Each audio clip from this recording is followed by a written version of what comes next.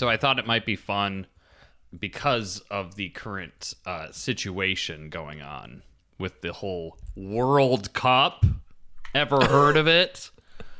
If, like, we broke these hirelings up into, like, different groups, and then they, like, qualified to get out of their group to see which one's, like, the greatest hireling of all time. You know? So like a tournament bracket kind of thing? Yeah. So, you know, on this episode, we're only talking about the first 4 hirelings. We have to choose one of them to go forward into the final episode. Just one? Okay. Yeah. Okay. Because there's going to be these 4, then there's going to be the Riverfolk 3, the Marauder, or the Underworld 3, and the Marauders 3. And so the Riverfolk 3 sound like defendants at a landmark trial. All rise for the Riverfolk 3. Well, now they're like adjudicators. Who are these guys? Well, it's like a council. The thing about Root Court is that everyone rises for everybody's entrance all the time. It's a lot of bureaucracy. It was founded by the birds. Everybody honors and respects everyone else. That's part of the deal of Root Court. Yeah. Clearly, that's what. Also, anyone can object at any point. Trials tend to take 3 to 4 years to complete. Yeah. So is this bracket A or is this bracket? What do we have a fancy name for it? This is Group A. Okay. Group A. Okay. All right. So today in our group that we're discussing, we're only discussing the demoted hirelings. The promoted side of these hirelings we will be discussing on the next episode. So today we are just talking about the feline physicians, the bluebird nobles, rabbit scouts, and the brigand. And who knows, you know, we could have some surprising upsets, you know. You can't just let Saudi Arabia score 2 goals on you. What is going on? I would be impressed if the finals were Riverfolk, Cats, Vagabond, Saudi Arabia. The demoted side of Saudi Arabia is still pretty good, too, if you look at it. The oil monger. So, we're talking about this first grouping of hirelings. Before we actually get into each of these, let's maybe, like, remember exactly how they get placed into the game, right? We don't have to go through all the very minimal steps, but, like, in advanced setup, all of the hirelings are first chosen or randomly selected before even the factions come out, right? Right, yeah. I kind of shuffle them under the table and then deal out 2, and then I flip them over to the promoted side and deal out 1 more. And in all games, it's 3 hirelings, but in a 3-player game, it's only 1 demoted side or something, That's right, yeah. Okay. 2 promoted, 1 demoted. In a 4-player game, it's going to be 1 promoted, 2 demoted. 5-player game, you could just do 3 demoted. It's going to be a crowded woodland with a 5-player game and 3 hirelings. Yeah. So this is after we've chosen a deck. It's after we've set up the map. It's after landmarks, right? Mm-hmm. It is after landmarks, yeah. The set up hireling step. Hilariously, the what you described, Sam, of like shuffling it under the table, like dealing a couple out and then, you know, flipping as many as need be to their proper side. Mm-hmm. The title for this step in the Law of Root is just demote, which to me is giving me real, like, turmoil vibes, you know what I mean? Yeah. Humiliate. So then it's time to set up. So you start with the last player in turn order, and then going counterclockwise. Is that the only time they've referred to which direction the turn flows? Because I feel like that's a very specific... Anyway. It's all an advanced setup. There's a lot of, like, choose this, then go counterclockwise. Yeah, you're right. But Root is a clockwise game. But is it a wise clock game? Well, if you look, you can join the debate. Join the spirited debate on the Woodland War Machine Discord channel. So you're going to be setting up each of these hirelings before you do any faction setup, which I think is kind of an interesting thing. And we're going to run into some of these hirelings today that actually do have a strong board presence. It's kind of fascinating to me that, like, for example, the Last Dynasty gets set up before any factions are on the board. So you already know a little bit, like, where's a safe place to be, right? Far away from that hireling. Mm-hmm. It's something I've forgotten to do in multiple games. And then somebody gets the birds and we're like, oh, I guess you just placed them. And then they're like, okay, I placed them far away from me and right in the middle of everyone else. That's a big, like, starting consequence, isn't it? Oh, yeah. Yeah, I don't want to be near those birds. No, they're We'll terrible. hear my feelings on them, but I'm scared of those birds. You have such control over that as the last player, last player. Last player. And then you're going to be first to set up and choose Yeah. faction. Is seat 4 the best seat? Ooh. I mean, it's got In a lot of advanced control. setup, if you're playing with all the bells and whistles, is seat 4 the place to be? I think so. I think it really depends on the matchup of factions because, like, what are your? I don't know. Who has the most control over who they get in the matchup? Seat 4. You do, yeah. The one thing you've got going against you is that you take your turn 4th. I think in situations where there are like definitely factions where they're aware of each other, like Vagabond and Rats, where they're competing for items or something like that. That's one where there might be a varied choice on like, okay, well, if I choose this, then I know this is still in the pool. I still think 4 is, but yeah, I think 4 is the best. Yeah, especially now. Well, yeah, it does depend on the faction. I was remembering that trick you can do where if the river folk get chosen before the crows, right? The river folk can set up their otter ball in one clearing, and then the crows can go there and put an initial plot of a bomb, and then on their first turn, flip it over and blow up all the otters. It's pretty mean. But Super mean. Yeah, instantly unbalancing the whole woodland. hey, but now it's a fire sale. You know what I mean? Like, everyone's going to be buying from those river folk now that they're not on the board. It's the best thing that ever happened to them. So that's how we set up them according to their setup instructions. So that's going to vary depending on if they're promoted and which ones we're dealing with, obviously. But just like kind of like playing with hirelings, there's going to be little tokens on the score marker track at 4, 8, and 12 points. Yeah, they kind of cover up that slot on the score track. And if you're the first player to go past that or hit that, you'll take that token, and then at the end of your turn, you get to choose a hireling. It's kind of like you unlock them one at a time as players make their way up the scoreboard. So it could kind of influence your strategy of like rushing points if you're the Cats or something. Right. Yeah, I was thinking about this. Like, is it a smart idea to rush for hirelings? And it really depends. And what I mean by rushing is like, if you're like the Woodland Alliance and you can craft a T for 2 points or put it in your, what's it called, supporters. In a normal game, the conventional wisdom is actually that thing's going to get you more points down the road if you put it through supporters, right? Yeah. And maybe we don't want the T on the market so early in the game. Right, yeah, for a Vagabond or, yeah, stuff like that, yeah. But if you're like, oh, I could also get this ability, or I could, more importantly, prevent someone else for choosing where this ability lies, you know, maybe it's worth it to rush for points. Yeah. What's another example of an option where usually a faction might not want to put the pedal to the metal, but might have the opportunity if this hireling is around? If, for example, if the duchy is considering placing a building so that they can craft, I think that's like a pretty big risk, but it's a calculated risk if it means you get a hireling that gives you an important ability early in the game. And as we'll see, we kind of talk about this specifically hireling by hireling. Some of them are really worth rushing for. Yeah. And others, you can chill.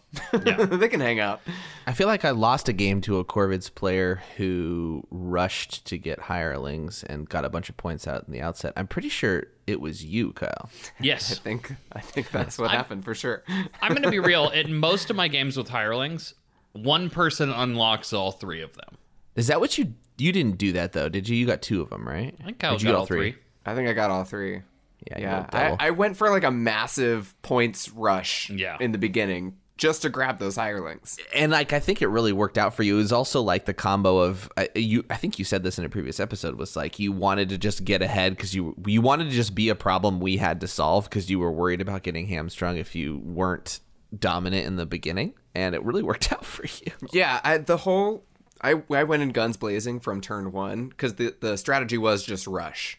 Yeah. As fast as possible to get grab a big stash of points in the early game before people like really can reach out and punch, and then just like try and scrap together a few points at the end. I think there was a turn I scored 0 points. I think there was that turn, and then there was a turn where you got like 2. Like, you really did plateau for a couple turns there. But I will say, having access to the hirelings gave me more options for how to kind of wriggle out of that mid-game stall, which was pretty interesting. It was cool. Because you're not only getting those abilities and in some cases placing pieces and infrastructure on the board for those hirelings, but you're also the person who gets to choose who gets to do what with those hirelings next, at least. Yeah, you kind of control where the initiative goes after you've had it. Right. And I mean, like, I always want that to be a more interesting choice, but it's almost always like, who's in last place? Yeah, here's this ability. Yeah. But as we'll see, some of these have some very fun interactions with certain factions. So hopefully you can kind of think a little further than who's furthest back on the score track and maybe think about how these powers might combo with their faction or crafted improvements or other things like that. Absolutely. Yeah. Sam, would you say that this is sort of the catch-up mechanic of Root? You know, that's I think that was initially, and we play tested the hirelings, Kyle, and I think it used to be a little bit more geared towards that. Yeah. You got a lot of it used to be there was like control markers. I guess they're still called control markers, but you used to get a bunch of them and if you were behind in points. And we played a 1v1 tournament with the prototype hirelings. Yeah. And it really incentivizes sandbagging. And then getting all the hirelings and then doing a bunch of stuff with it. Right. And yeah, kind of morphing into the like mecha faction, like sprouting a bunch of like improvements and, going after the woodland like a... I don't know what this image is, like Power Rangers or like a bunch of mini factions glommed together to make like a scary super one. A Mechazorg or something. Yeah, there you go. I didn't watch Power Rangers.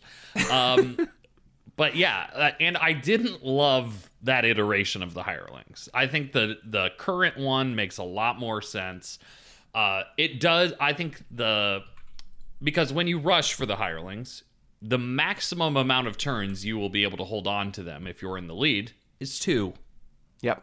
I'm actually going to check my copy to see the odds of that. 1 sec. I mean, while you're checking those odds, I will say 2 turns in a game that's, what have we been saying, like between 7 and 9? 8? Yeah, that's a quarter of the game. And if you're getting it early, and actually no one's getting it on the first turn, right?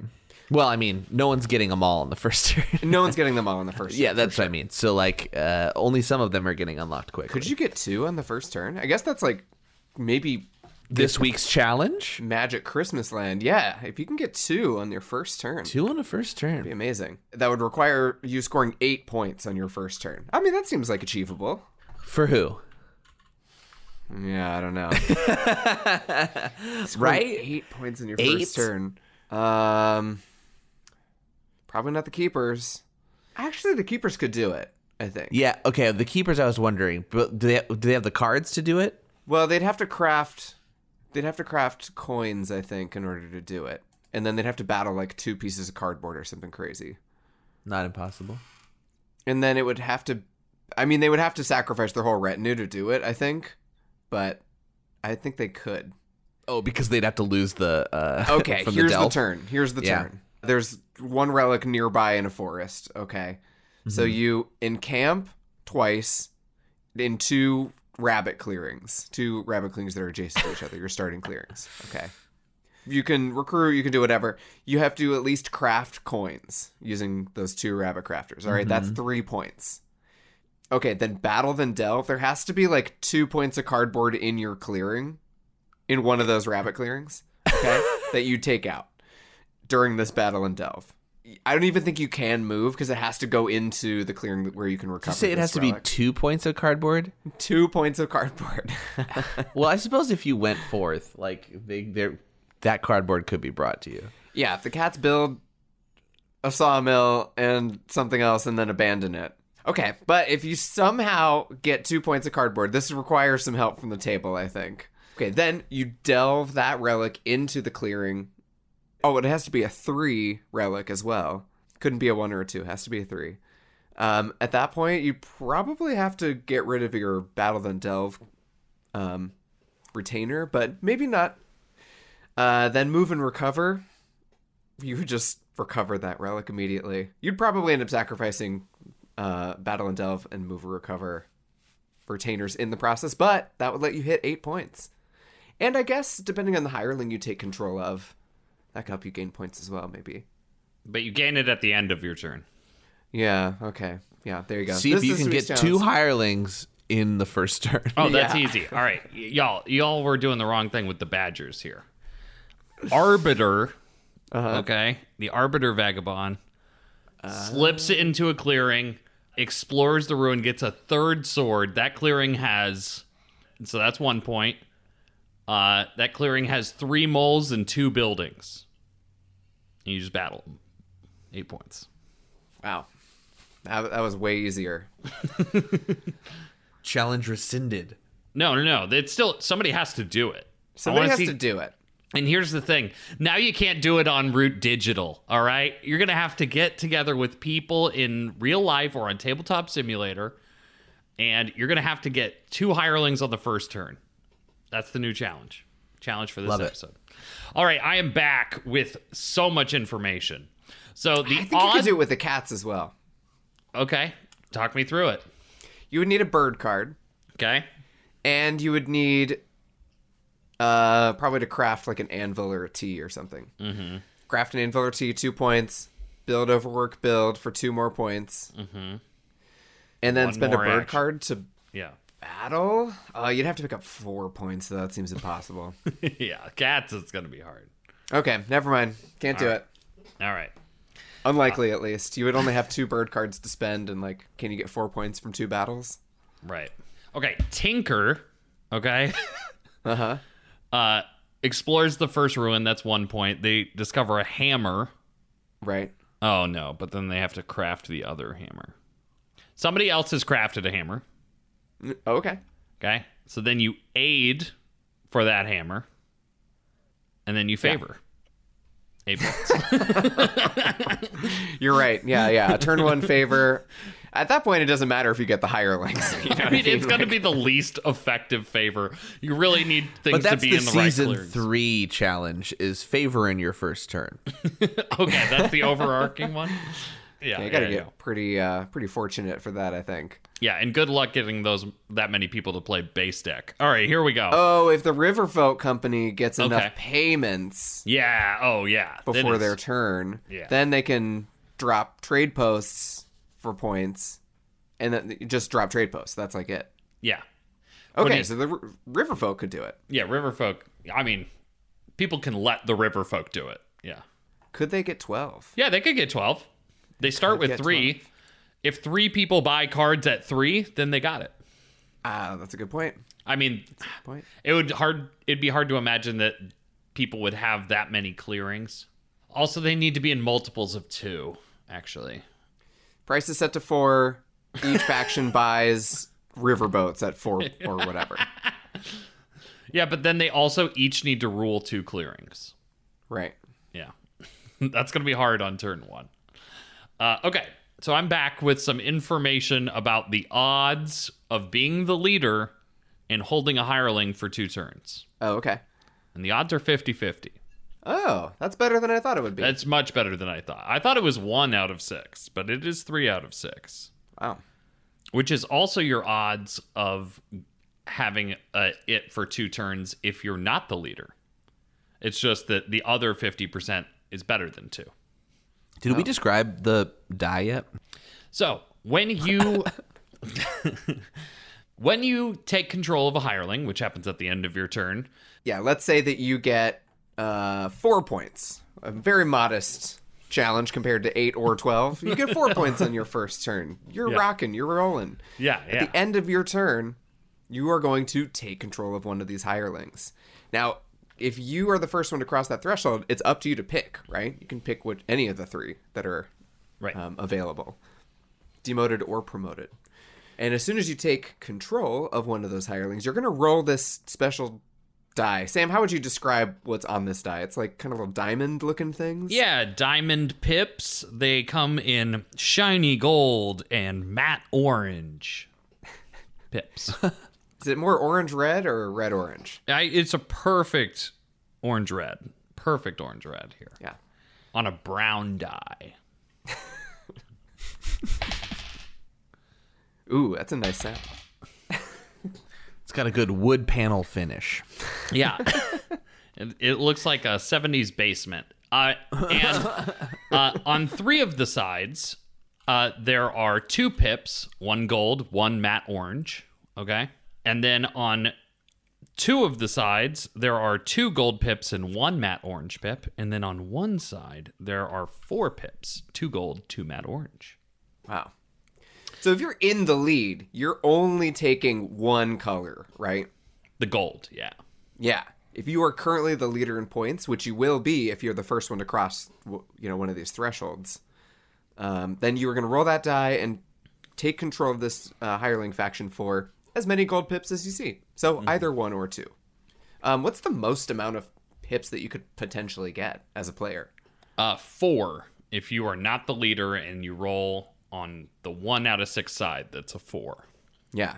Wow, that's a cool, 4 turns. half the game. Yeah. Yeah, you're good. You can start to make long-term plans if you roll that 4. Yeah, these are my hirelings now. Yeah, I've we're just had it so buds. many times where you roll it and you get a 2 and you're like, okay, well, I'm not going to because a lot of the hirelings are like, do something awesome or set Charge up for up. something awesome. Yeah, exactly. So I'm always like, I don't even want to set it up because I'm just going to have to give this when it's its most powerful, Absolutely.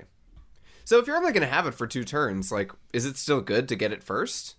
I think that really depends on the hireling. If it is creating board presence, that's obviously going to be super important for the rats, for the cats, anyone who's has to build or rule clearings, badgers, all these factions really might have a strong preference on where extra meeples go on the board. So that might be something that you consider. But some of the more passive abilities, maybe it doesn't matter as much. Yeah. Which is why if you're going to rush, it's important to choose wisely when you get there. Yeah.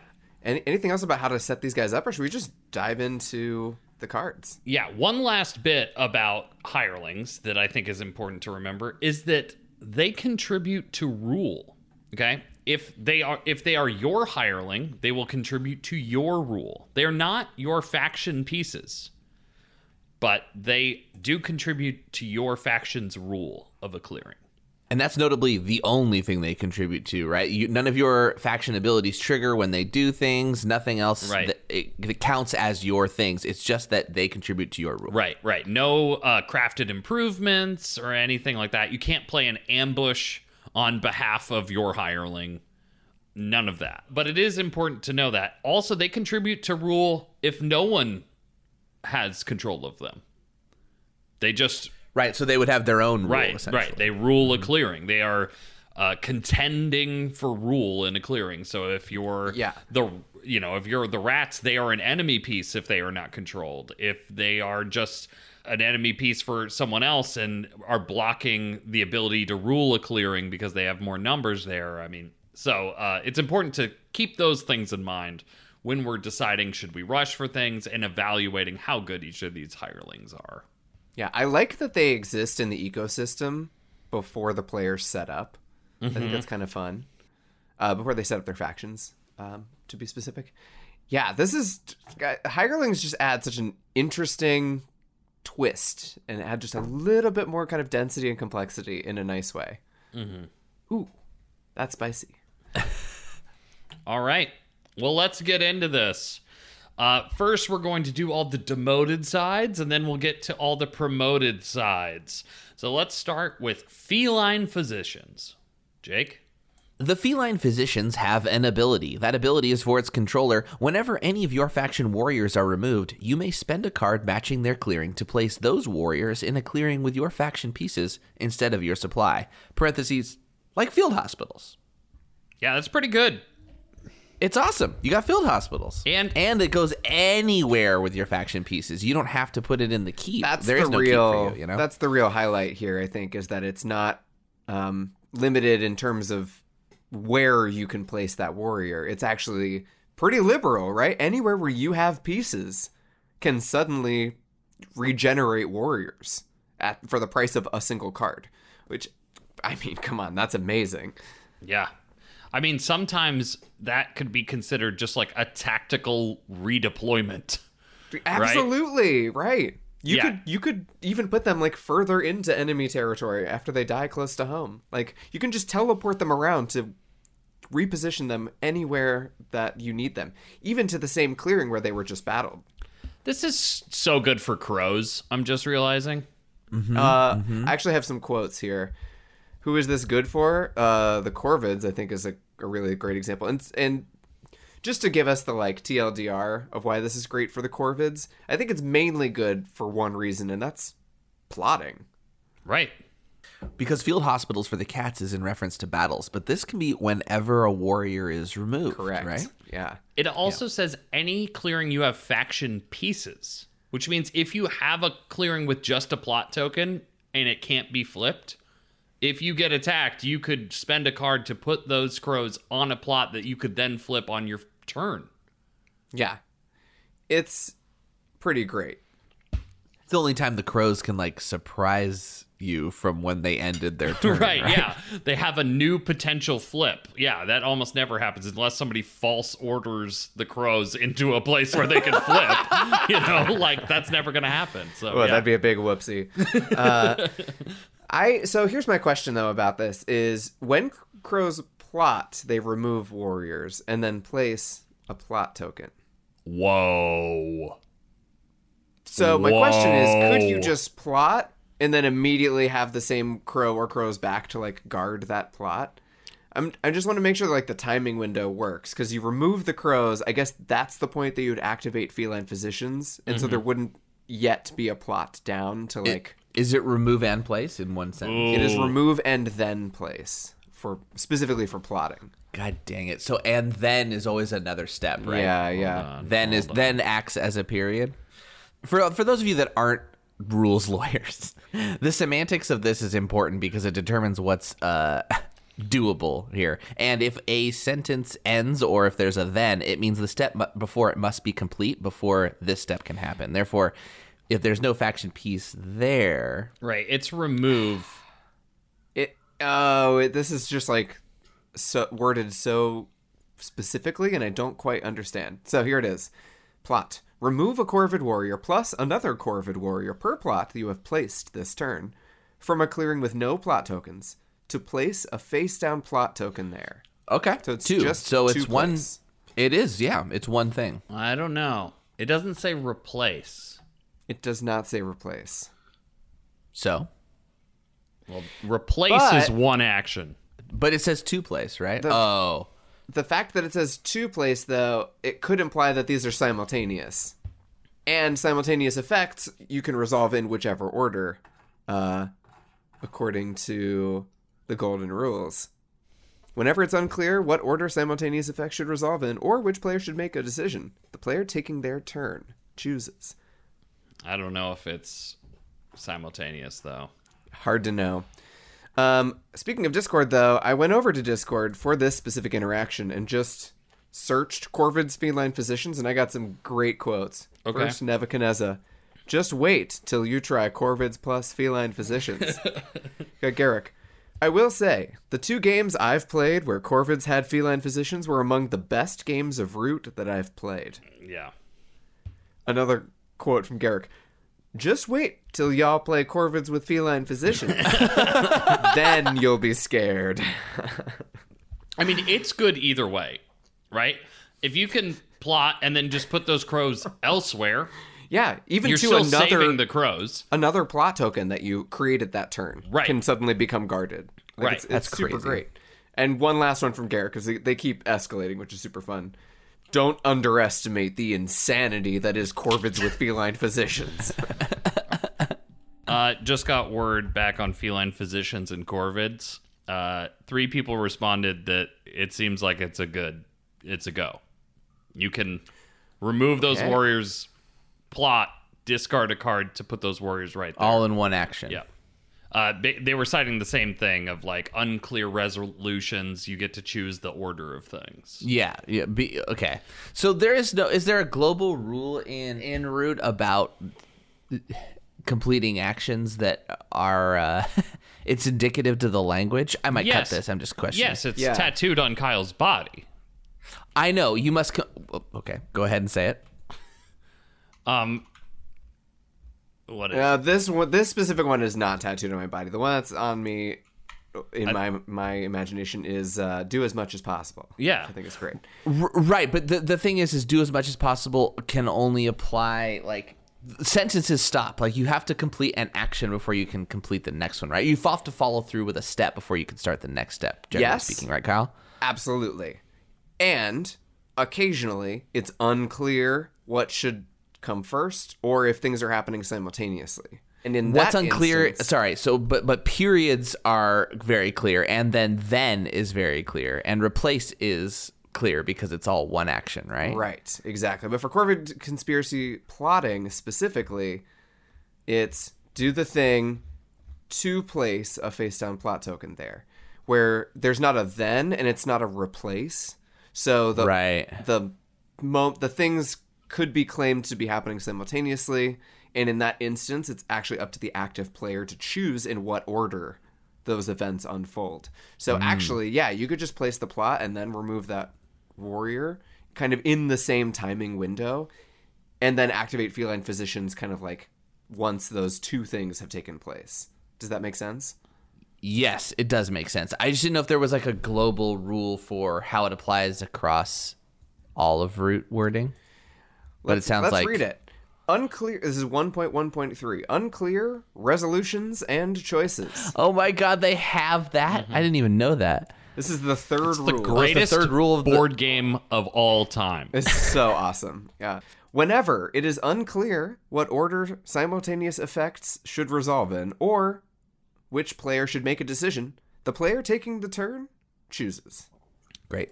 Nice. Cool. Thank you. Great example. Thank you to all of our friends on Discord helping us out in a pinch. Check out Woodland Warriors. They got it going on. Yeah, want a big shout out to Coco, Lost Brit, and Coco.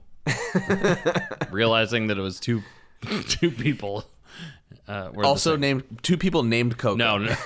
Actually, oh no, they just changed their profile picture. No, they're the same. All right, so yeah, really good for crows. Either way. What else? Who else is this ability good for? In my mind, I think this is also great for the Woodland Alliance for kind of similar reasons. Their organize action removes a warrior from the board in order to place a sympathy token. And you could easily just take that warrior and put it like back on a base to guard the base. Or you could place it in a critical juncture to kind of protect a key kind of intersection where your sympathy is. It just lets you kind of move stuff around. You can afford to like run one warrior like pretty far away and then teleport them back to base, which is kind of fun. I mean, it's okay. It's going to cost a card, so Yeah. you might not have any cards left by that point, but I think it's okay. In my mind, this card really shines when its controller uses its ability to reach out and kind of interrupt or kind of punch another faction. Because it means that you can kind of get yourself out of position a little bit for a battle. And kind of any losses that you incur, you can kind of reposition to keep your kind of setup stable. So I think this is great for enabling kind of factions with smaller warrior pools to go on the offensive and kind of like take that initiative on the board. So in my mind, I think this is actually great for like the river folk who really hate losing their warriors. And I think this is great for the Badgers as well, because they like to rule clearings and they like to kind of have their warriors kind of apportioned very specifically. Yeah, it's really good for Badgers. Remember that whole thing about having to rule the clearing after the battle? Like, if you get surprised by an ambush or the rolls don't go your way or there's some kind of shenanigans, like maybe one of the You're hirelings starving to death and you have to eat one of your brothers. it's really great to have a card to just replace that and look at you rule the clearing again.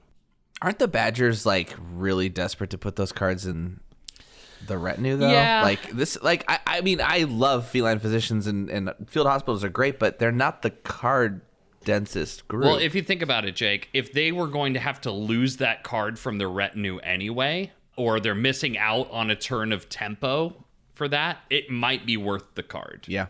Yeah. Okay. I don't think it's like an always do it, kind of like No. Corvid broken kind of moment. No, I'm talking yeah. But Because the Corvids are also very card wealthy usually, Right. and like they have the cards to burn. Well, one consideration I thought for this hireling is if the warlord is going to be slain, you can spend a card to save him, which is kind of nice. oh, Very nice. I think that works, right? yeah. Yes, it does. You're right, because he is considered a warrior. Right. And he can only be removed in battle, but if he is removed in battle, you could Yeah. spend the card. Oh, but would it be moved outside the 100's turn? Oh, but it would be removed and then placed. So it wouldn't actually get moved. Okay, never mind. Yeah, never yeah. mind. We're I think good. it works. We're still good. It works. Yeah. Cool. So yeah, it's a great way to save the warlord from getting assassinated. Super fun. Oh, and we didn't even talk about the crazy equivalence here with ambushes. Oh, this is great. Yeah. This blew my mind when we were like working on this outline here. But essentially, if you are the attacker in battle and your opponent plays an ambush, removing 2 warriors, that step happens before the rest of combat. So if you have any warriors left over, you can just immediately spend a card and regenerate those 2 warriors in the same clearing. Yeah, so it's kind of like a counter ambush if you have a matching card.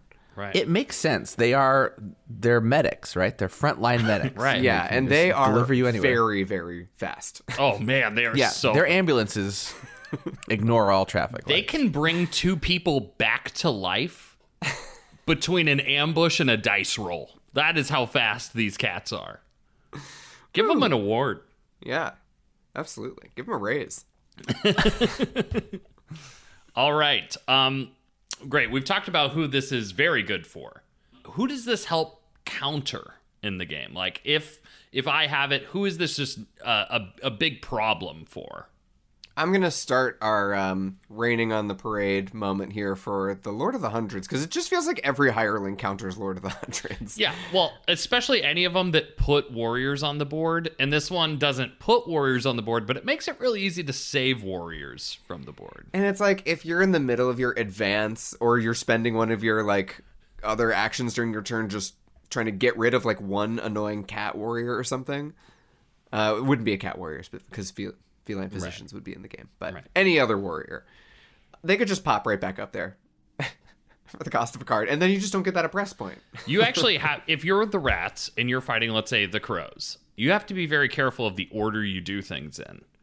If you're fighting warriors before you're fighting an undefended plot token, they might be able to use feline physicians to pop up at that plot token and make that what used to be a free battle really difficult.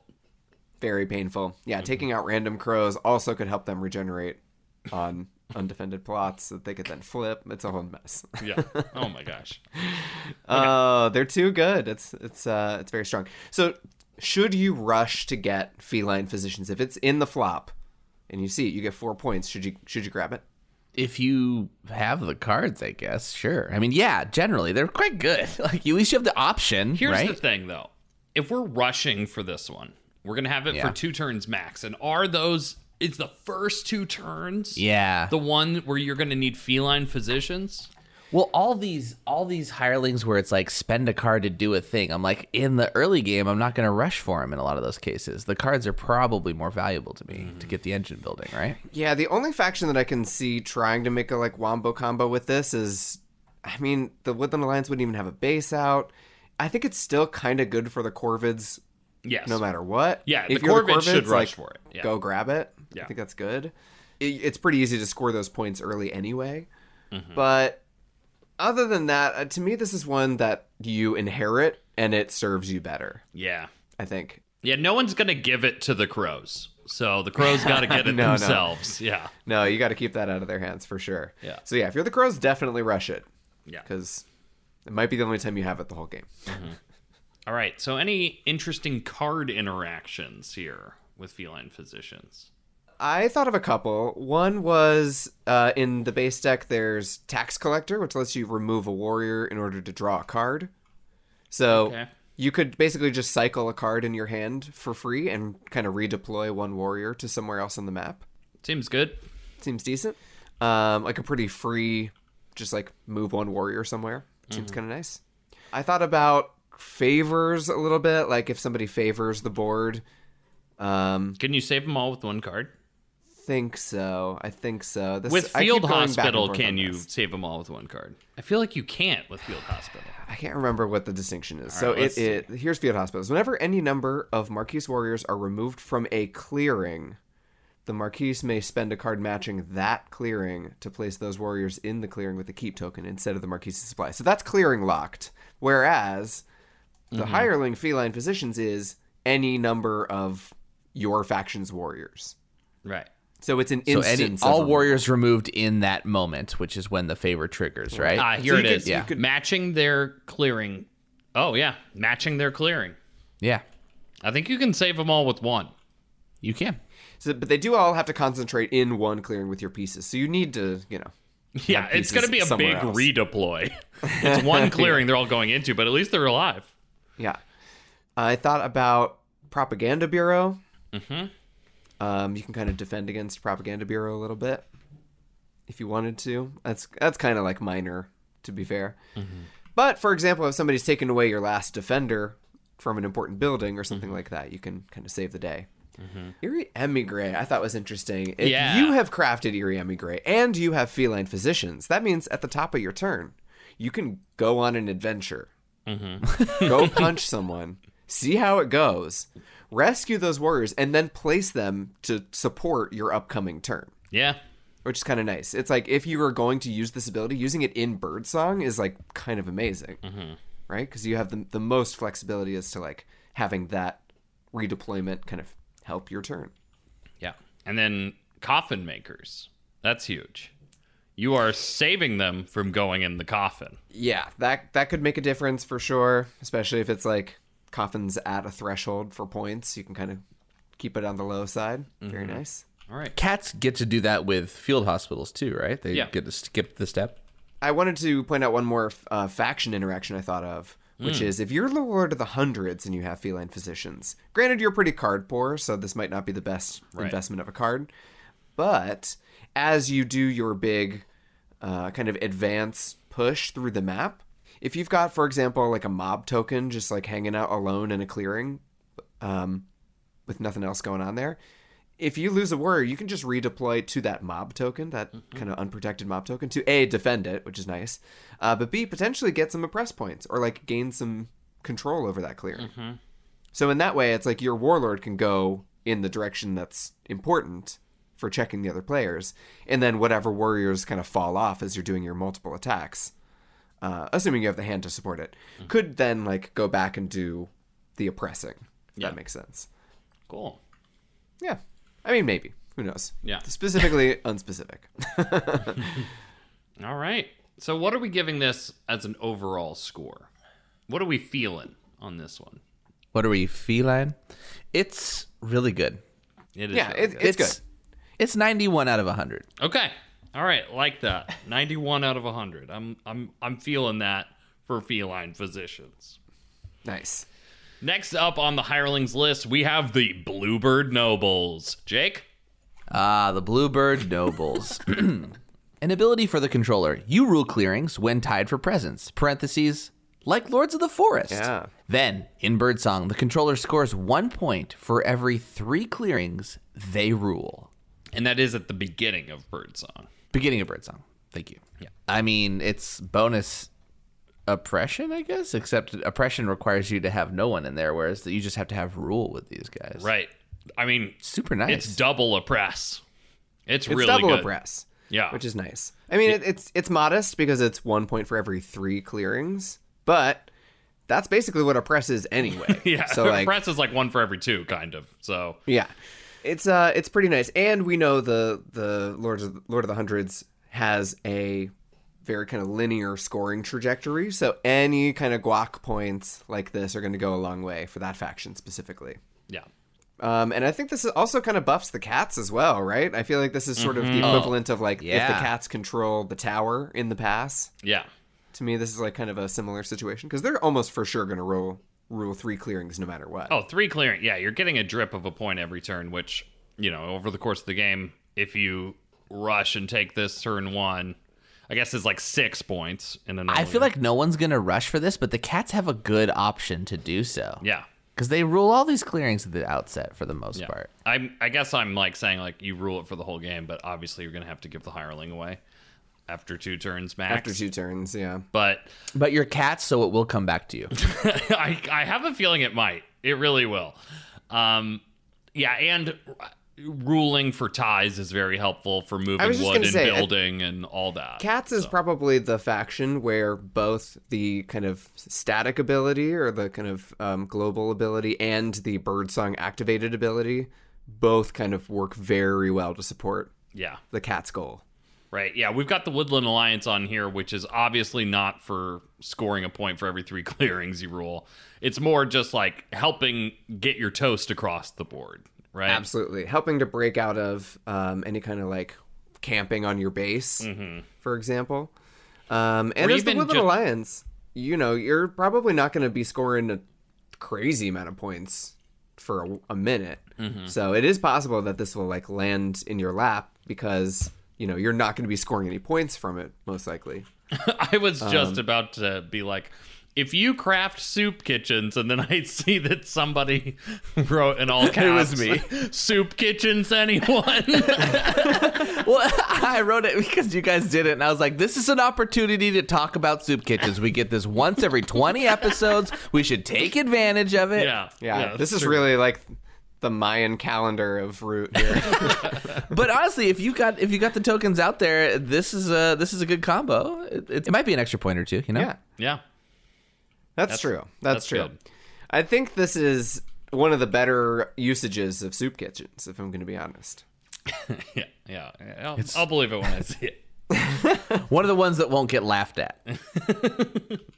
I'd still laugh, but mostly out of shock. Yeah. But is this worth going for, like, right away? I say nay, but I think the Cats are a fun exception, especially because of their ruling situation early on in the game. But I don't think it is because you kind of, generally speaking, you don't rule a lot of clearings to really make this worth it. You're going to have to give it away. So why rush, right? If you're the Cats, I totally see an argument. I think for basically every other faction, maybe the Rats is an exception. I'll say Badgers too might want to rush for it. That early positioning could be really helpful. Is a good call. That's true. Getting those early recovers in does free you up to move about the country a little more freely. You are now free to move without the cabin. Okay, so besides soup kitchens, though, are there any other cards that do anything fun with this? I guess Royal Claim. Yeah, of course, Royal Claim. I mean, you're a Bluebird Noble. You have Royal Claim. Royal Claim, for those who don't remember, is at the beginning of Birdsong, you discard the card to score 1 point for every clearing you rule. So, okay, yeah. I mean, think about this. If you're the Rats, okay, and you got 6 clearings, okay, you're gonna score 6 points from Royal Claim because you built 4 strongholds. Okay? 6 points from Royal Claim. It's turn 11. 6 points from Royal Claim. You get 2 points from Bluebird Nobles. Okay, we're already at 8, and then you're gonna oppress for 3 points. That's 11 points earned. Well, but if you crafted soup kitchens, you might get that extra bonus clearing too. I mean, yeah. Again, it's turn 13. Everyone else has gone home. You're like, hold on, I'm about to craft, stand, and deliver. Okay. All right. So we've said who it's good for, I think.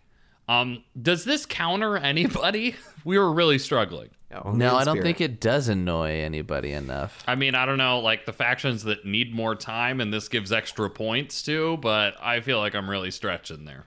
It doesn't do anything to counter. It's mostly just a buff. Yeah. Agreed. And a buff that helps factions that care about ruling clearings particularly, and does basically nothing for everyone else.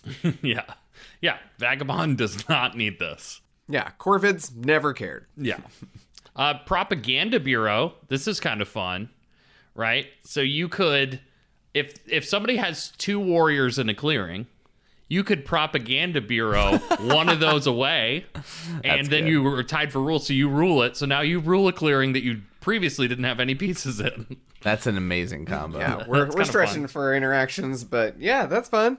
But that's a good one. That's like it's just one. That's it. Yeah. Granted, they have to be alone, right? There can't be other factions in right, there. right. Well, but unless they only have one character or one warrior too. Yeah. But again, And if you've got soup kitchens, it could just be sympathy. or true. Each sympathy counts for two. Two Can't presents. propaganda bureau a token. Yeah. All right, and then special teams. We're It talking is propaganda. You can't propaganda it. right, yeah. Sympathy is propaganda. That's what we're trying to say. Special teams, we're talking dominance. Look at what this does for dominance. Okay, I know. Plus soup kitchens, like, give me a break. This does make dominance like 0.5% more viable. Am I right? It totally brings it up 5% more. 5%? Yeah. Yeah. So it goes from 3 to 8% viable. Correct. Yeah. It doubles its viability. That's right. It does do something for it. I think, especially if you're playing Lost City and this, you might be able to get something going, you know? Maybe the tower. If you're playing with the tower landmark, this could interact with that. Just make it easier to grab a point at the end of your turn. Interesting, yeah. You got that and 2 other clearings, and you're scoring 1 point at the beginning, 1 point at the end. Whoa. Yeah, that's nice. Yeah. Okay, what's our overall score of Bluebird Nobles? I'm gonna give this one a 49 out of 98. Oh, that's not very good. No, Every 49. rating is just out of the previous ratings number maximum. 49 It's a- out of 91. It's a shrinking scale. It's not nearly as good, right, as like straight up those physicians, but it's Yeah. pretty cool, and it's passive points. Who's gonna complain? I mean, passive points are very nice. I just find that this one is like it doesn't change the landscape too dramatically. Yeah. No, it it's doesn't. pretty like light. That's true. You know. That's true. All right, then let's move on to Rabbit Scouts. Jake? Rabbit Scouts. Their ability for their controller as the defender in battle. Before the roll, you may spend a card matching the battle clearing to use the higher roll and make the attacker use the lower roll. Parentheses, like guerrilla warfare. It's guerrilla warfare. I mean, I've played with this. This one's awesome. It feels really powerful. I'm scared of it. Yeah, I feel like it's mainly a deterrent. It's a deterrent. How many definitely. times have you been like, I'm not going to attack the Woodland Alliance? And then you get to have that, like, fear of people attacking you. Yeah. Yeah, it's nice. And the cost of a card is steep. So Yes. you're probably not going to get too many of these in between turns. It only But works just the for threat. one roll. Yeah. See, that's the thing, guys. I was a little skeptical about your excitement about it because, as fun as it is the cost of a card for one roll, and if the roll's a tie, it didn't matter. It's cool. It's still great, but like it feels way more expensive. Yeah, it is gambling for sure, a little bit. I think it's one of those things where like it's a deterrent mostly, but you have to be a little choosy about where you're gonna do it. So I think players who are playing against Rabbit Scouts could maybe suss out like, if I attack this random warrior, probably not gonna have, Right. someone's not gonna waste a card on trying to save them or whatever. Right. But if you're going after, a lizard garden or whatever, like they're for sure gonna spend that card. Yeah, that's the thing. We were talking about who it's good for, and I do think it is good for lizards. I mean, anything that says discard a card, I'm like, nope, not for lizards. But if it means keeping your gardens, it is worth it because you're going to lose the card anyway. So at It's least a you nice don't have bit to of rebuild the deterrence. infrastructure. So Yeah. yeah. Who else is this good for? I thought that this was primarily best for Corvids and Riverfolk. Mm-hmm. Corvids, it's nice because, especially if it's a plot that's being attacked. Yeah. If it's a defended plot, like there's a chance that you'll hang on to everything, and you'll be dealing an extra hit anyway. So the price is very steep. Yeah. You can, And for the river folk, it's like they have tons of cards and they hate losing warriors. So this is a nice way to kind of protect that. all they have to do is commit a fund to draw a card, right? So the price here for the river folk is really just committing one warrior to redraw a card. Granted, it has to match and all those things, but Yeah. that's essentially the price for them. And yeah, they would take that price any day if they could just commit a warrior to take the higher roll for something. For sure. That's really good. Also, like the Vagabond. Yeah, definitely. Like when people are coming after the Vagabond, you being like, oh, all these cards I don't use. Yeah, I'll discard one of these and then deal a bunch of damage to you on your turn. Oh, That's terrifying. Does Infamy trigger, or is that only on your turn? I think that's only. It's only when you attack. That's right.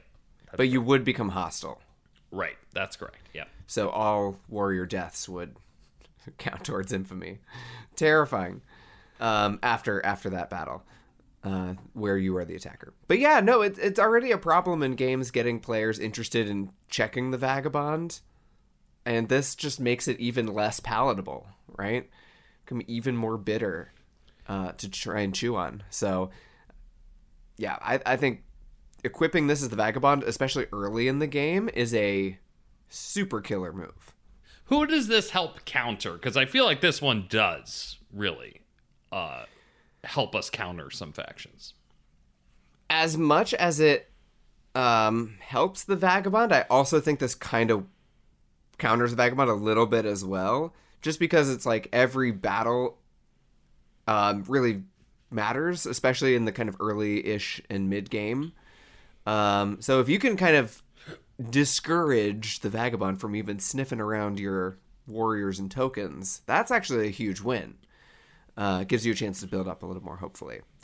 In a very plain sense, the Lord of the Hundreds is very much opposed to losing additional forces in their rampaging battles. Yeah. And at the cost of a card, it's kind of nice to make them think twice about risking their warlord, Yeah, I'm going to say Warlord, Birds, and Badgers. Any people that must battle, and I get that Lord of Hundreds, their faction board doesn't say they must battle, but they must in order to oppress clearings. Yeah, that's their whole engine. Yeah. So all of those factions where it's like battle is their thing, they can't really get away with not doing it. This is going to be really impactful because they are not going to choose you. And again, it's this. unlikely that players who have Rabbit Scouts are going to be spending that card for just a random warrior. Right. So, in the case of the Warlord, for example, it means that they might kind of stick to the periphery, right? They might go munching on those clearings that are very lightly defended and kind of leave your core infrastructure alone, which is actually really great. Super nice. So, should we rush for it? I'm going to give this one a maybe. If you're Vagabond, I think there's a stronger case to be made. But for everybody else, this one will filter down eventually. This one's not a high priority for me. I feel like the same priority of Feline Physicians of like having that early advantage, but for a card is kind of the same gamble, right? Yeah. Because that card you might need to use in early game engine building. Right. Yeah. Luckily, Vagabond's not going to use those cards very much. And yeah, we've said many times on this podcast, it's important to punch the Vagabond early. And it might seem really like a bad idea to do that if they have Rabbit Scouts. Yeah, you'd be like, I'll just wait 2 turns until they get rid of it. 100% I would wait 2 turns. I am not. And that could be the 2 turns they need to get fully online and get out of your territory. Maybe right? They're just collecting ruin items at that point. I think they moles hate being too, disrupted during right? that circuit. These factions that you really need to punch early, it might be worth it for them to rush for this. Yeah, Duchy might be able to get away with like building or something. Yeah. It's a consideration. That's maybe a combo to think about. And could be the same with Feline Physicians as well. Like the Duchy could consider a kind of combo where they're building early and trying to just defend, like a turn 1 Citadel type strategy or something. Right. Which Okay. I don't think that's the best, but it's interesting. Or a market maybe to feed into the card wealth. Yeah. What about any card interactions here? The one that comes to mind here, and by comes to mind, I mean I'm reading it off the outline, is Partisans. All right? Partisans is so good because you're going to discard the matching cards anyway. Oh, wait, no, you're not going to discard the matching. No, that would be the only ones you'd be hanging on to. Okay, but if you're going to do it with a bird card, you're going to lose the bird card anyway. Yeah. So not only are you going to take the higher roll, but you're also going to deal an extra hit. That feels pretty good. Mm-hmm. Yeah, that's nice. I mean, you're pitching like your whole hand in order to use that, but I think it's good. Could be useful in a last ditch kind of defensive stance, at least. That could be useful. To me, Rabbit Scouts is perfect if you are trying to defend a position. If you have a clearing that is a place you really need to hold on to, having Rabbit Scouts is excellent for kind of maintaining that control and that grip over, you know, that space that you need. Which is why I think this is also good for a faction like the Cats as well. Like, obviously, you would hate to give up a bird card for this, but, you know, if you have a matching card and you can hang on to a Sawmill, like, absolutely you want to do that. Yeah. I feel like the threat of this is as powerful as the ability. It maybe is propaganda a little bit, right? It's psychological warfare. Yeah. We've already talked enough about the card cost, but like just having this down here as that defending, if you need to defend something and they're like, ugh, he's also got that. Who wants to like? It's bitter. Who wants to fight You the don't wanna alliance chew all the on it. time? Yeah. Also a card like Armorers. I mean, Jake was like worried like, oh, what if it's a tie?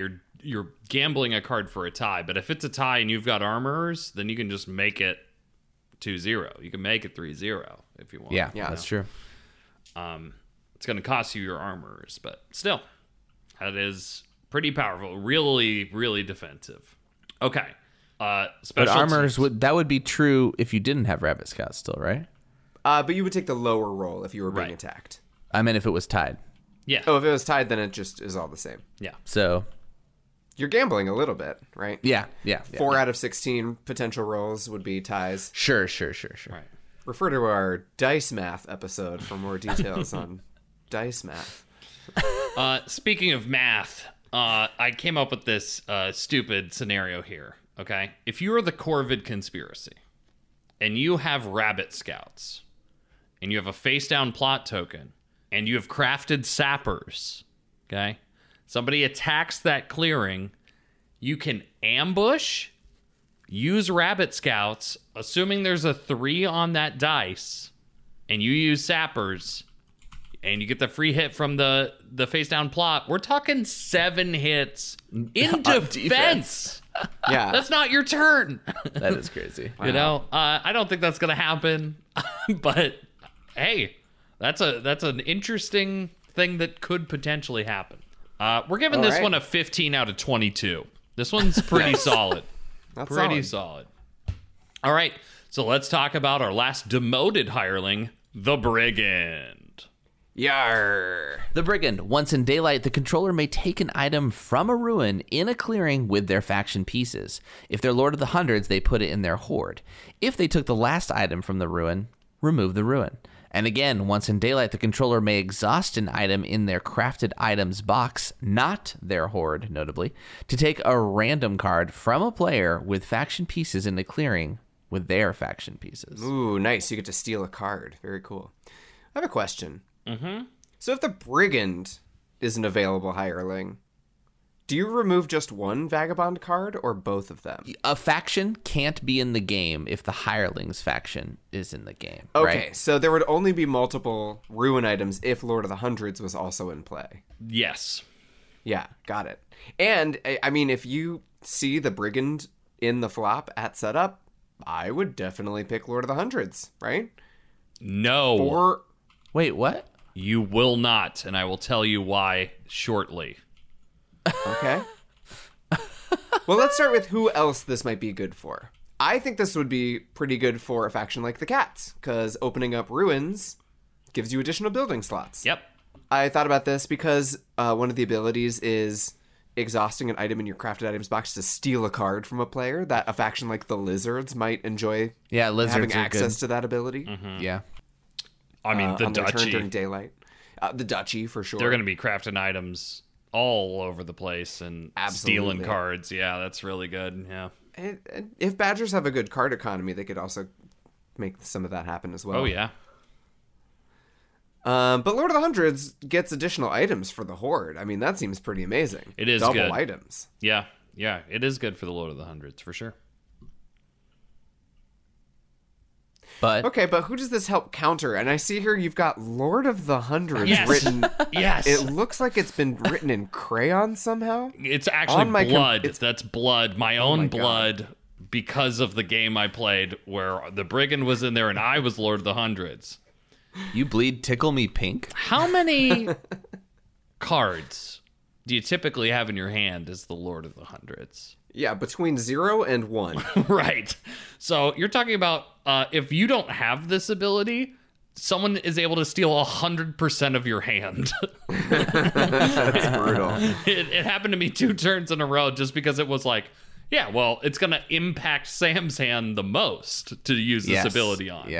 so Yeah. Yeah, in that way, you have to be careful. Maybe don't overbuild or like keep an extra card just so it's not so tempting to steal your entire hand being one card. Right.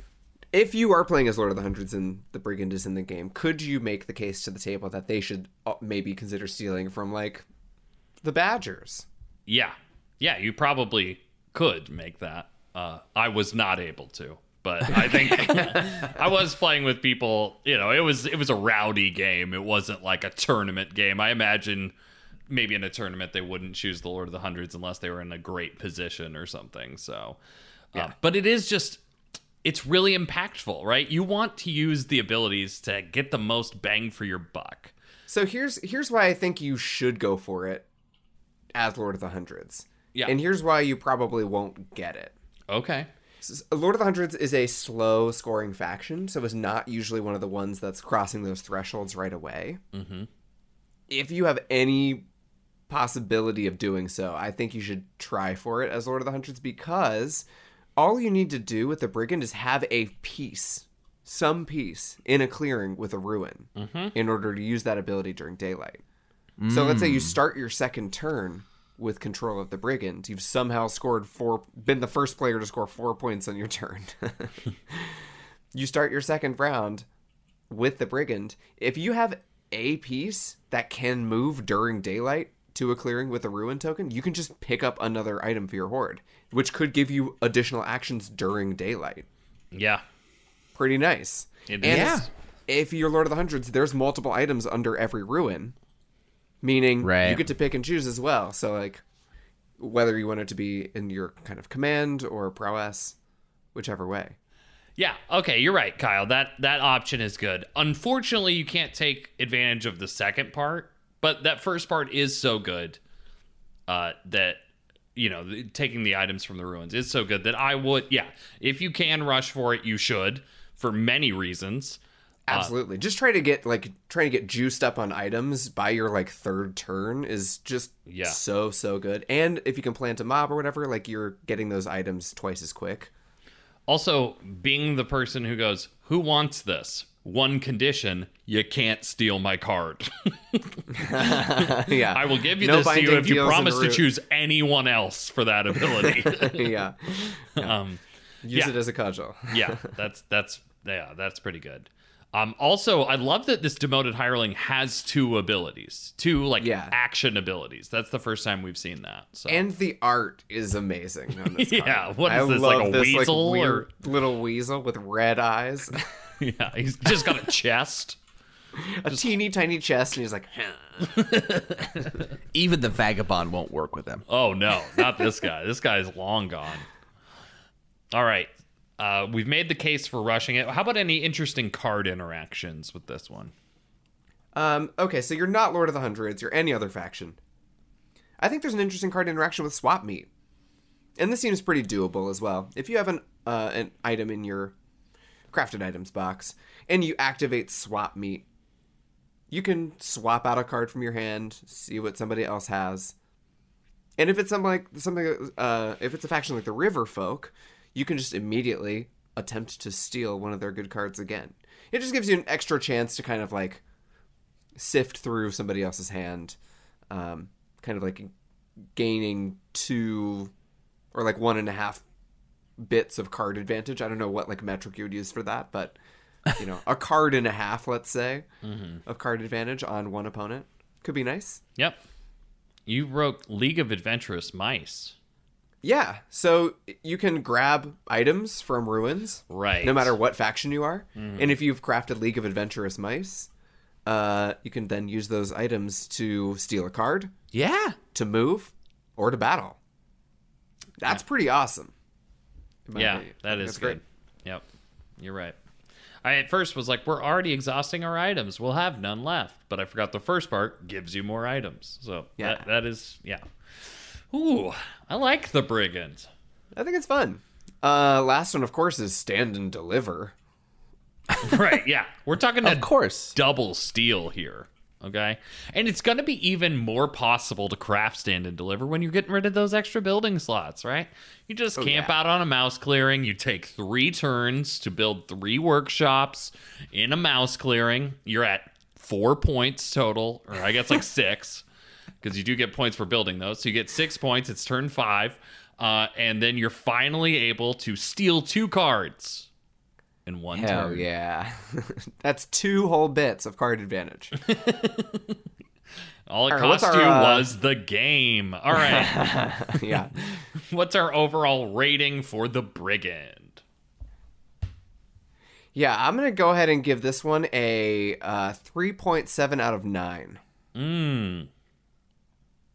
It seems low, but it isn't as good as Rabbit Scouts or Feline Physicians, for sure. Okay, maybe it's a 4.7 out of 9. Because I Okay. think it's above half. I think it's above I mean, half. it is just taking a random card, right? Like, that is nice. You were But- just saying how important cards were. I think card advantage is Do important. you like However, cards or do you not like cards, Jake? It's hard to both it's hard to both give a positive feeling about this having cards, which I do, but also rate it on a scale of 9. You know, I just feel like when we're comparing, right, Yeah. to other things on a scale of 9, there's so many like run around and score points kind of thing. It's like a random card is a random card. But I think you guys have pointed out the advantage of like take it from somebody. It's taking some from someone's hand, which is doubly beneficial. It's a zero-sum kind of card Right. steal, for sure. Right. The thing is it's like this really depends on your positioning. Like, do you have pieces in a clearing with ruins? Like, it's definitely possible to do that during daylight, for sure. Most factions would find it somewhat easy, I think. Yeah. At least one of the ruins, right? But, like, once the items are gone, conceivably in the first, like, 4 turns, then you better have crafted some items, right? Because otherwise you're not going to be able to use this card. Right. So I think its time is kind of early in the game, and it's a little bit of a slow burn. But this does a little bit of chip damage to your opponent's hand. Yeah. And so for that, I think it's like a 3.7 out of 9. Yeah, good All against right. duchy, lizards, badgers, the card ones. Yeah. All right. And that's it. Those are all the demoted hirelings in Group A. And oh my gosh, it is a competitive group already. And we haven't even seen what they're capable of. Personally am astonished and amazed that just one of these demoted hirelings took the percent chance of dominance from 3 to 8%. I mean, come on. That's just science, people. There's a lot in here. I actually think that this group of hirelings is the group of death. Okay? In the World Cup, when the groups get doled out and you look at a group and you're like, whoa, there's actually too many good teams for that group. Like, I can't believe not all of them are getting through to the next round. I think this is the group of death. This is pretty competitive for sure. Yeah. It's crazy that like some groups are demoted and others are promoted, and we're so hyped about the demoted side. No. This is still Group A. Group A is still promoted, demoted. That's what but This is Group A Part 1. Is this I episode. see. they're all but it's Yeah. all the demote. Oh, it's Group A Part 1. Yeah. Come on, this isn't hard, guys. So we're not going to pick one from this. We're picking one from... Right. we're We will picking be the picking pairings. who goes All right, I'll forward cut all on the that. next All right. episode.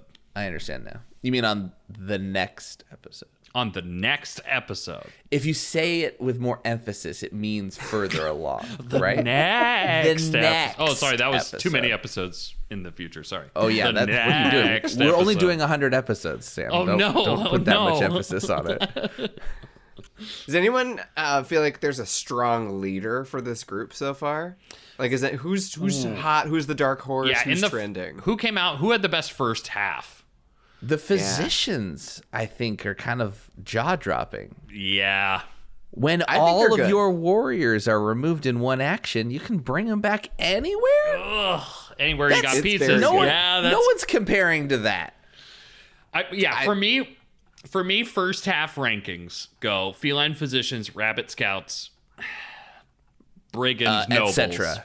Yeah. Brigand nobles, I'll take brigand yeah. nobles in any order. Nobles, brigand, I don't care. I do think nobles is at the bottom tier. Oh, it's kind of a toss-up between feline physicians and rabbit scouts for me, because I think rabbit scouts is a stronger deterrent, but I think feline physicians is a better ability. Rabbit really Scouts good. is such a stronger deterrent, but Rabbit Scouts is still a roll of the dice, It whereas is a Feline Physicians lottery. is back to life. Right. You get to Yeah. see what happens after the die get rolled and make your decision. There you go. right. That's a really good point. So we know that there's one team that had 0 injuries in the first half, or like the injuries they did have, like did not matter. They just came right back on the field. They're coming back in for the half number 2, and that is feline physicians topping it out for Group A. Well, And just into in the first half. I mean, just in the anything first can half, happen just in part 1, Group A, part 1. because We are not making a determination on the full of Group A. I know Bluebird Nobles didn't impress, but we know that the promoted side is going to bring That's the true. heat. They're a so- second half team. They're a second team. half team. Yeah. Okay, so in Group A, Yeah. Team 1 plays in the first half of the game, and then Team 2 plays the second half of each game. Is that correct? These Well, the all coach gives a played pep against talk each in the other middle. in the first half. Oh, Yeah, right. yeah. It was a battle royale. Right. Okay. You know how in the World Cup when 4 teams take the field? It's like Man, that. it was crazy when the Chilean team all got ambushed. It's Yeah, really wild. Yeah. In the parking lot. Yeah. Well, that makes sense because they did not qualify, so they would only be in the parking lot. It's 4 teams and 91 soccer balls. I've always said, soccer has a problem with overtime, right? Because it's like an endurance sport. Like, there's only so much extra time you can add on. Yes. And then it goes to penalty kicks, which is just like a weird mini game that kind of has nothing to do with the rest of soccer, which is a lot of running, right? True, but everyone's real tired by that point, so like Exactly. I totally You get it. can't have got run. a penalty So kick, here's what yeah. I'm proposing, okay? After 90 minutes, you add a second ball. And then every 10 minutes after that, you just add another ball. It's like pinball soccer, like you just keep Yeah. chucking them in. Yeah, and then just hope that nobody crafts soup kitchens, because then the balls start attacking. Like they, Right. Yeah. And then they start contributing to rule, and no one needs that. No one needs they all get whistles. Yeah. Cat doctors come onto the field. I'm just thinking, soccer is is such a dual polarity sport at its very core that making it 4 teams is just totally bananas. All right, let's form an alliance against the other temporary 2 alliance. teams. Yeah. Well, I hope when you're all watching the World Cup and you're trying to figure out which team that you want to support, you don't choose any of them and you just start supporting the idea of support and start chanting, Root! Root!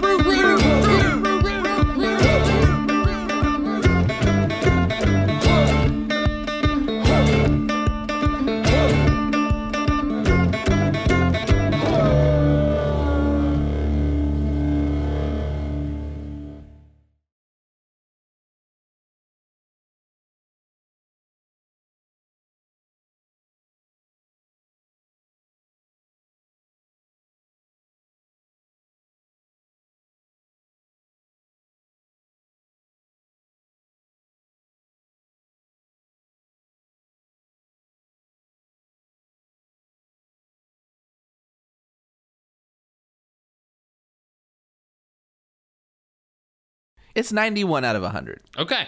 All right, like that. 91 out of 100. I'm feeling that for feline physicians. Nice. All right. Nice prime number. 91. All right. Next up, Oh, wait, no. It's divisible by 7. Sorry. Uh-oh. by Sorry. The robot I'll edit that out. just almost had a breakdown. Oh, my gosh. Thank God we solved that. It's divisible by 7? I would have retired immediately. Yeah, it's 13 times 7 is 91. 49 plus 49 is 198, or 98 minus 7 is 91. 49. Yeah. Wait, what did you just do? I knew 49 was 7 times 7. So and I knew if I added 49 and 49 together, I'd get close. And so then I could just subtract or add, and I did. In increments of 7. Right. Yeah. I got to 98, and then I was like, minus 7 is 91. So that's how I got there.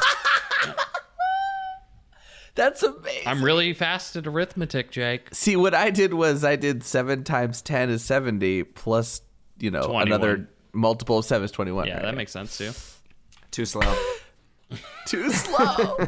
Should have done 49 twice and figured out how many iterations of 7 it was away from how close you were. Sorry, I learned the new math.